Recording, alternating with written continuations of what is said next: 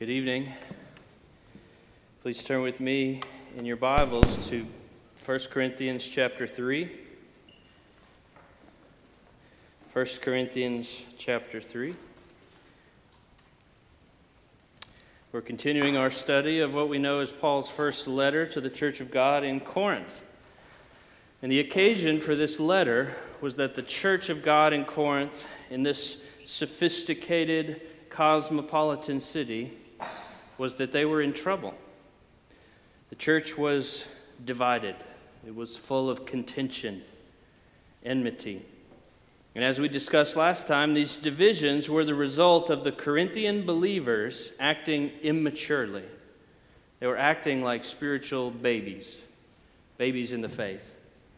That's what Paul says of them in the first portion of chapter 3 in 1 Corinthians. And what evidence does he give for this conclusion? Well, he says that there is strife and jealousy among them. The fruit of their behavior, of their immature hearts, was a contentious, embittered, envious, hostile environment in the church. And each of these fruits grew from their root of common immaturity. They were fussing and fighting over several different issues, but particularly over their ministry leaders. Thus, in the text that we'll look at tonight, Paul seeks to correct the Corinthian church's view of their leaders. They were guilty of wrongly esteeming or wrongly evaluating their leaders, not properly evaluating who they were and what they were doing. And thus, Paul seeks to correct them with a proper estimation and value of their human leaders and of God. And so let's look at our text and hear what the Holy Spirit wanted the church in Corinth to hear and what the Holy Spirit indeed wants for all of us to hear tonight in 1 Corinthians. These words are inspired by the Holy Spirit of God Himself and thus carry the same authority as if Jesus was standing up here speaking them to you. And so let's focus on God's Word in 1 Corinthians chapter 3. We'll focus on verses 5 through 9, but I'll start in verse 1. Hear the word of our Lord. But I, brothers, could not address you as spiritual people, but as people of the flesh, as infants in Christ. I fed you with milk, not solid food, for you were not ready for it, and even now you're not ready, for you're still of the flesh. For while there is jealousy and strife among you, are you not of the flesh and behaving only in a human way? For when one says, I follow Paul, and another, I follow Apollos, are you not merely being human? What then is Apollos? What is Paul? Servants through whom you have believed, as the Lord assigned to each. I planted, Apollos watered, but God gave the growth. So neither he who plants nor he who waters is anything, but only God who gives the growth. He who plants and he who waters are one, and each will receive his wages according to his labor. For we are God's fellow workers. You are God's field, God's building. Thus ends the reading of God's perfect and holy word for us. Let's pray together.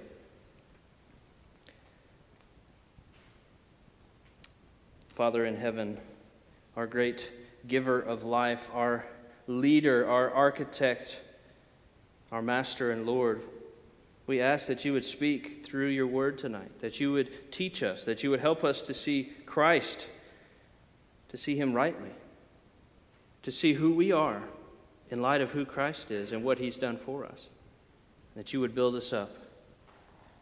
We ask this in Christ's name. Amen. Tonight I have two main things for us to see. The first is Paul's description of human leaders, and the second, Paul's description of God.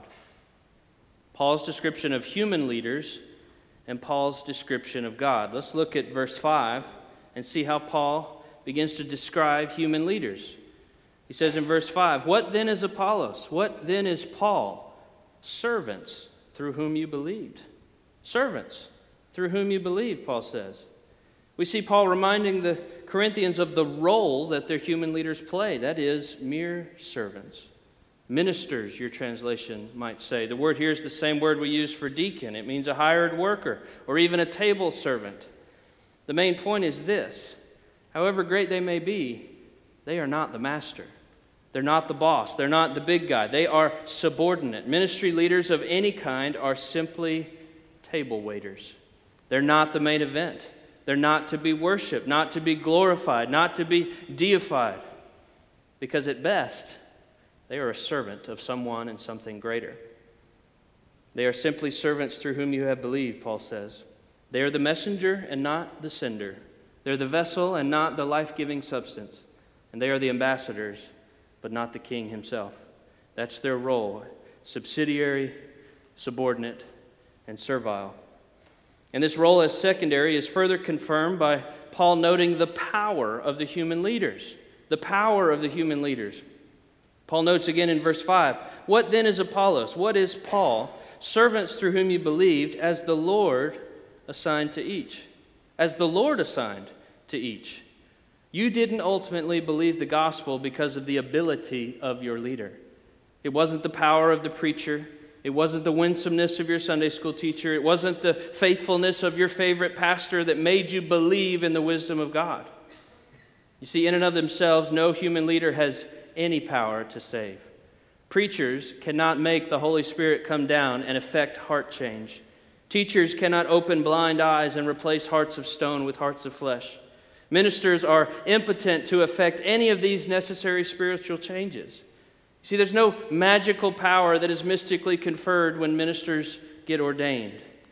They are servants. And Paul again confirms this in verse 6. He says, "I planted, Apollos watered, but God gave the growth." God gave the growth. God did it, and God did it alone. Think with me for a minute. If anybody other than God should be able to bring the growth himself, you'd think it would be the Apostle Paul. He had been given all sorts of miraculous gifts. He survived a snake bite on the island of Malta in Acts 28. He raised Eutychus from the dead in Acts chapter 20. It would seem that if anybody would have been able to force the growth to happen, it would have been Paul. But he didn't. And he couldn't. He was innately just like every other minister, impotent, unable to do anything of lasting spiritual value apart from God's divine action. Which is where Paul comes up with his ranking in verse 7.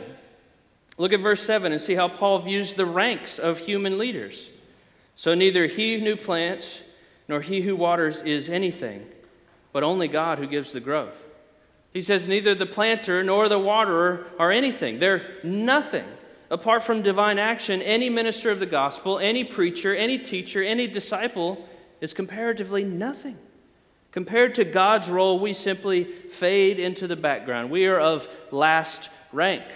Yes, of course, we work, we strive, we pray, we labor, we teach, we plow, we plant, we water, but only God can give the growth. He is the master, and we are the servants. He is of highest rank, and we fall far, far behind. That's how Paul thinks of the ministry of all human leaders. Their role is that of a servant. Their innate power is nothing, and their rank compared to God is last. And so given Paul's understanding, how then do we think ourselves about these things? How are we to evaluate our human leaders? See, usually we fall into one or of the other ditches, one of two ditches when it comes to esteeming or regarding our human leaders. It's true in the church. It's true for all of those leaders in authority over us. We either overesteem them or we underesteem them. We either deify them or we despise them. We either canonize them or criticize them. And both options are in violation of God's law. And both of them produce division and strife, especially in the church of God, just like Corinth was experiencing. Let's look at each of these briefly. To overesteem our human leaders is to give them credit that really belongs to God. It's to rob God of the honor that is due to him and give it to a mere man.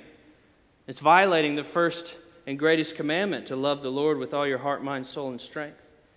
And we'll give our hearts to a man rather than to God. We can see this in ourselves sometimes when we treat our favorite teacher as if he is actually able to give the growth. We dote on his every word. We treat our favorite preacher as if it is his word that actually feeds us and not God's word itself. We have more eager anticipation to hear from the man than we do to hear from God himself. Or sometimes this overestimation of our leaders looks like this. We fail to apply the same standard of faithfulness to him that we would to everyone else. You see this in politics all the time. We blast the other party's guy because of some failing, but then we sit awfully silent when our guy commits the same sin. This behavior happens in the church too. We can minimize and overlook the sins of our guy simply because we think he's the best. We can sinfully invest our devotion and our affection into a human personality rather than investing our whole person, heart, mind, soul, and strength, into God and God alone. That's what the Corinthians were doing, and that's what we can do if we're not careful. That's one of the ditches, one of the problems. The other ditch, the other trap into which we can fall is failing to rightly honor those that God has placed in authority over us. So rather than overesteeming our human leaders, like in the first ditch, we can run off the other side and underesteem. It's violating the fifth commandment of God's law.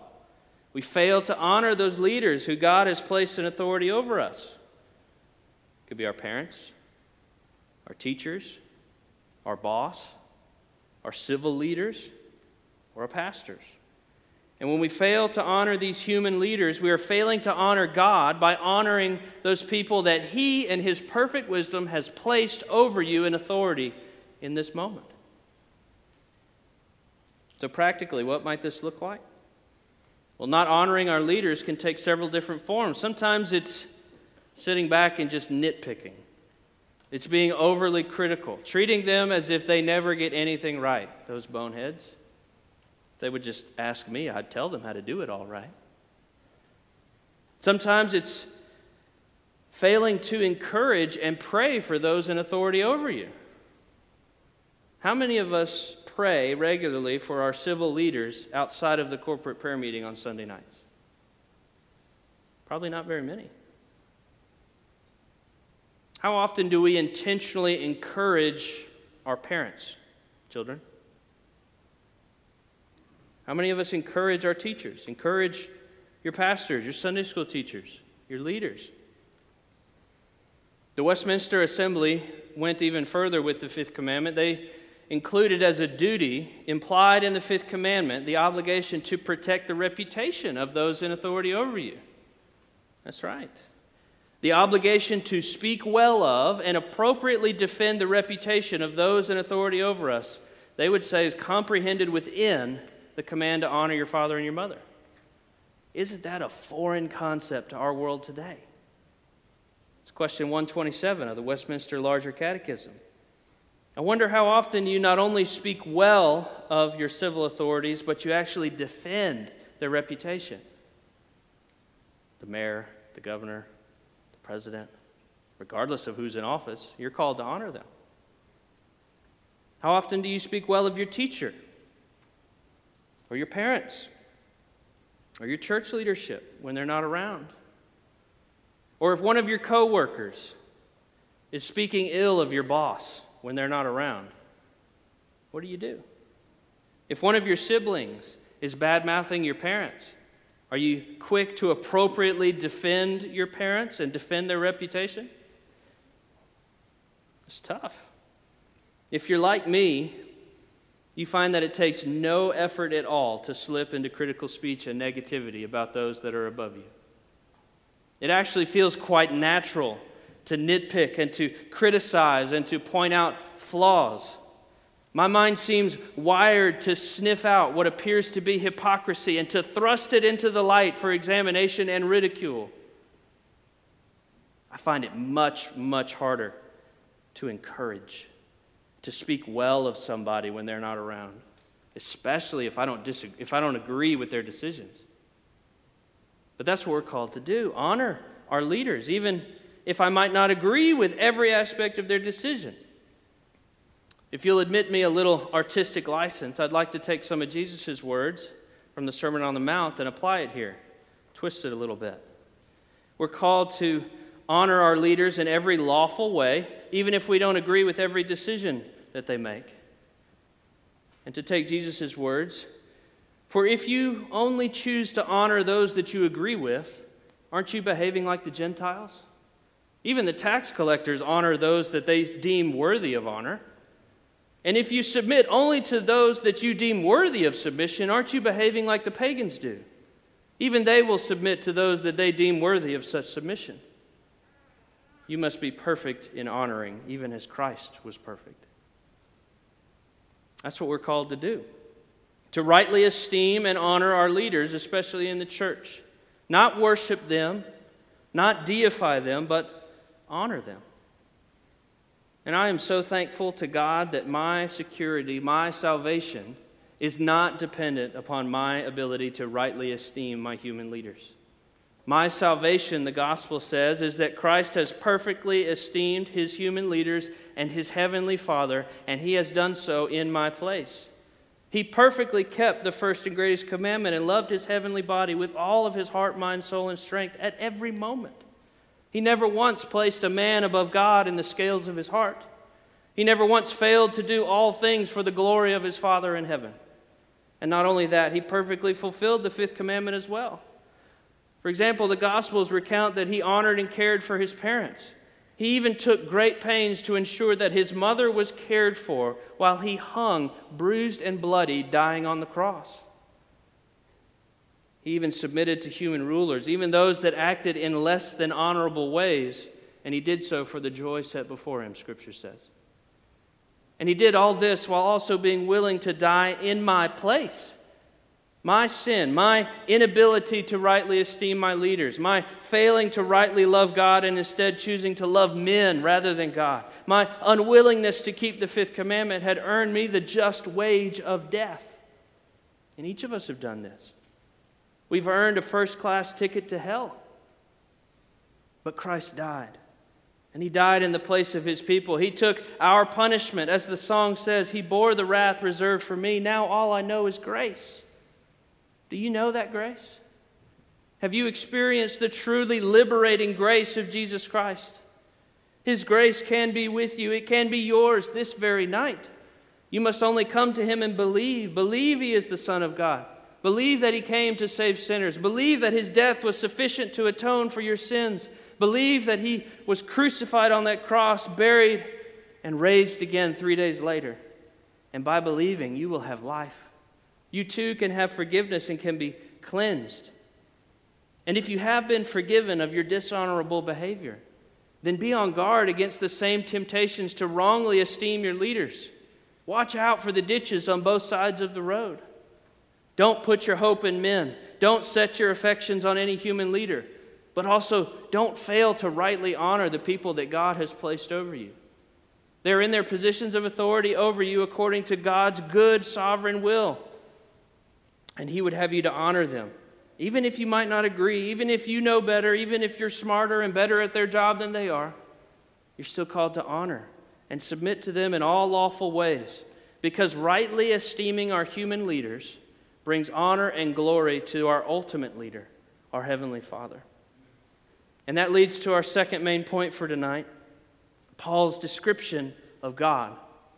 Paul's description of God. Remember, Paul is arguing against divisions in the church. Divisions that are surrounding varying allegiances to human leaders. I follow Paul.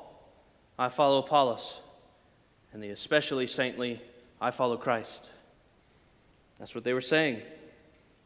And one of the prescriptions that Paul is using to treat this problem is to remind the people of how they should view their human leaders, but also how they should view God. Paul's description of God in this section loosely parallels the description of men in several key ways. For example, as we mentioned above, human leaders like Apollos and Paul were described as having the role of servants. They're ministers, deacons, table waiters. But contrast that with the role described of God. What does Paul say? He gives him the role of Lord. God's role is Lord, Paul says. Look at verse 5. What then is Apollos? What then is Paul? Servants through whom you believed, as the Lord assigned to each. The Lord assigned to each, Paul says. He's the one who assigns life to any who have it. He's the one who sovereignly bestows spiritual sight on the blind. He's the one who opens the ears of the deaf and he makes the lame to walk. If the human leaders are given the role of servant, we must remember that God has the role of master. If Apollos is a table waiter, God is the head of the table. If Paul was a lowly subject, God is the sovereign king. And this contrast of roles is fitting, given their difference in abilities. Remember what we said about the innate power of the servants, of the ministers. They had none. They have no innate ability on their own. They are unable to fulfill their task. They're unable to complete their mission in their own strength. However, contrast that with what Paul says about God's power. Look at verses 6 and 7. I planted, Apollos watered, but God gave the growth. So neither he who plants nor he who waters is anything, but only God who gives the growth. It is God who makes things grow. God makes the seed sprout. God makes the flower to bud. God makes the fruit to ripen. None of this is within the power of the minister. No slave is able to make the harvest come to fruition on his own. Only the Lord can do that. To use the analogy that Paul uses in the next verse, a farmer can only do so much. He can plow the ground. He can plant the seed. He can sow. He can water. He can tend. He can weed. But at the end of the day, the farmer lays his head on the pillow, and he must trust that God will make it grow. The farmer can no more make the seed sprout and grow as you and I can make it rain or make the sun to shine. We can't do it. We do not have the ability. But God does. God is sovereign over the growth. He's sovereign over every stage of development. God elected His people before the foundation of the world, Paul says in Ephesians 1.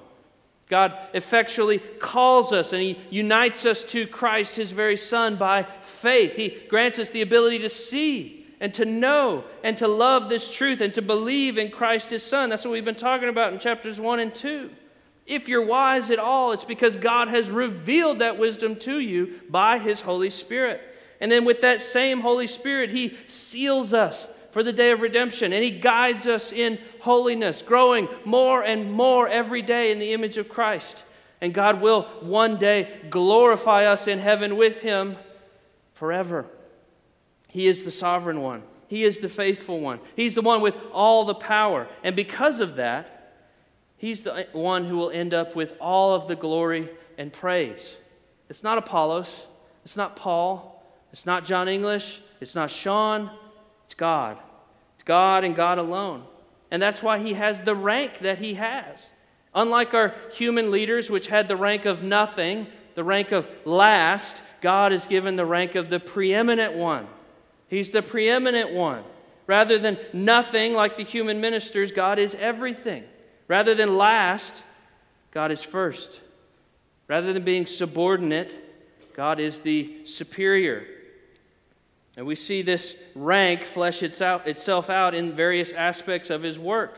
In verse 8, we see how God unifies the mission of the various servants. It says, He who plants and He who waters are one. God drives the train. God unites otherwise disparate workers into one singular divine mission. And at the end of the verse, we see how God is the one who gives the rewards for faithfulness. Paul says, and each will receive his wages according to his labor. God is the master, the Lord of the farm, the Lord of the harvest. And He will reward His faithful workers appropriately on the final day. And we note in verse 9 that God is the one who leads the whole team. Paul says we are God's fellow workers. God is at work. And we're also called to work. All the while remembering He is the one who is in charge. And at the end of the verse, Paul makes clear that God is the one who owns and oversees this entire project. You are God's field, possessive. You are God's building, Paul says. These are themes that I'll continue to unpack over the next few sermons. And so I won't go into detail of each of them tonight. But I want to make explicit here that God's rank in each of these aspects is the supreme one, the highest one, the preeminent one. He's the greatest. He's the controlling one in every good sense of that term. And if that is true, If it is true that God is preeminent, that he has the rank of first and greatest, then that ought to change our lives. That truth ought to impact every area of our existence. God's preeminence is an immensely practical reality. For example, if God is preeminent in our lives, then how could we not speak warmly of him to others? How could I not want to tell of him and his grace to my friends, to my coworkers, to my classmates, to my siblings? If God is preeminent, then I ought to esteem as highest his estimation of me and not what others might think of me. Or to put it another way, to use other language from Scripture, if I'm principally concerned with a holy fear of the Lord, then I'll not be distracted by fear of men. The higher I esteem God, the more preeminent God is in my life, the less I will care what others think or say about me. And I'll risk everything for the sake of him who has given me life and who now occupies the rank of preeminent in my life. Or, if God is truly preeminent in my life, then that should manifest itself in how I spend the resources that he's given to me. My bank account reflects what is prioritized in my heart. And if somebody looked at my statements, would they be able to discern a difference between my priorities and the priorities of some pagan down the street? Would there be any noticeable difference in how I spend my money? But it's not just money. How about a resource even more valuable? My time. We make time for what is important to us, what is important in our hearts. We make time for sports or for our favorite TV show or for our fun hobbies. How much of my calendar, when I look at it, how much of my calendar speaks to God being preeminent in my life? Or how much of my calendar speaks to me being preeminent in my life? Brothers and sisters, each of us have been given a miraculous gift. We have been made partakers of the divine nature, co-heirs with Christ, sons and daughters of the King of all the universe. We're no longer slaves to sin and no longer under the power of the evil one, and so let us not live as if we still were. And if you have not yet come to Christ, if you have not yet believed, if you have seen within your own heart the temptation to love men more than to love God, to love yourself more than to love God, to fail to retain God as the preeminent one in your life, then Christ stands ready to forgive you tonight. The Bible promises that if we but confess our sins, God is faithful and just to forgive us our sins and to cleanse us of our unrighteousness. Come to Christ this night. Confess your sin. Turn from that sin and to Christ and be cleansed of your idolatry. You'll find no better king, no kinder leader, and no more loving Lord. And may we all be ever devoted, ever spurred on, ever faithful to put off the deeds of the flesh and to put on righteousness. To continue to topple the idols that seem to always be clawing their way back up to the place of preeminence in our hearts, and instead retain God as our first and greatest love. And as we do that, as we constantly remember that God is in the role of Lord and not me, that God is the powerful one and not me, that God is of first rank and not me, as I remember those things, I'll begin to see the fruit of peaceableness growing within me, the fruit of patient long-suffering, the fruit of humility. And when God's people are marked with those kinds of fruits, then the church of God will grow in unity and love rather than jealousy and strife that had so marked the church of God in Corinth. To that end, let me pray for us, and then we'll approach the Lord's Supper. Father in heaven, we praise you and thank you for the gift of life that was given to us because of Christ's faithfulness, because he was willing to come and live the perfect life, to love you with all of his heart, mind, soul, and strength in our place, to redeem a bride who had dirtied herself with the filth of this world.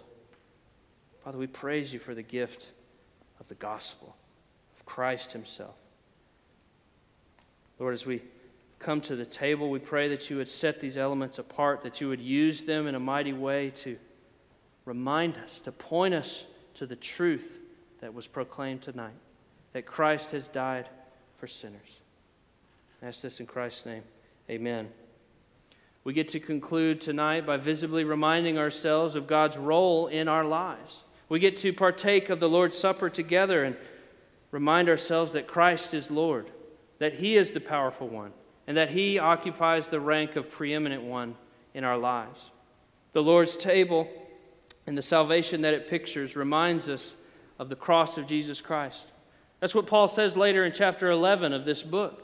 He says, whenever you eat this bread and drink this cup, you proclaim the Lord's death until He comes. And so by approaching the table in faith, we proclaim to ourselves, to each other, and to the world that we are God's people and have been made so because Christ died. He died in our place. And so these elements of bread and the cup are pictures of His body and His blood. His body was broken for our sins, and His blood was shed that we might have peace with God. This is the foundation. This is the bedrock of any faith, this simple gospel. It was the simple gospel that Paul proclaimed in Corinth, that he built his ministry upon which we build our lives, and the simple gospel that we will cling to till the end of the age. Admittance to this table is restricted by Scripture to only those who have come to faith, those who believe in Jesus Christ. If this describes you and you're like the disciples in Acts chapter 2 that were devoted to the teaching of the apostles, if you're devoted to the fellowship of the saints and to the breaking of bread and to prayer, then we invite you to come to the table and take with us. If you have not yet come to faith and followed in obedience to Christ by being baptized, then let the plates pass. Come to Christ first and then join us at the table. Table servants, please come.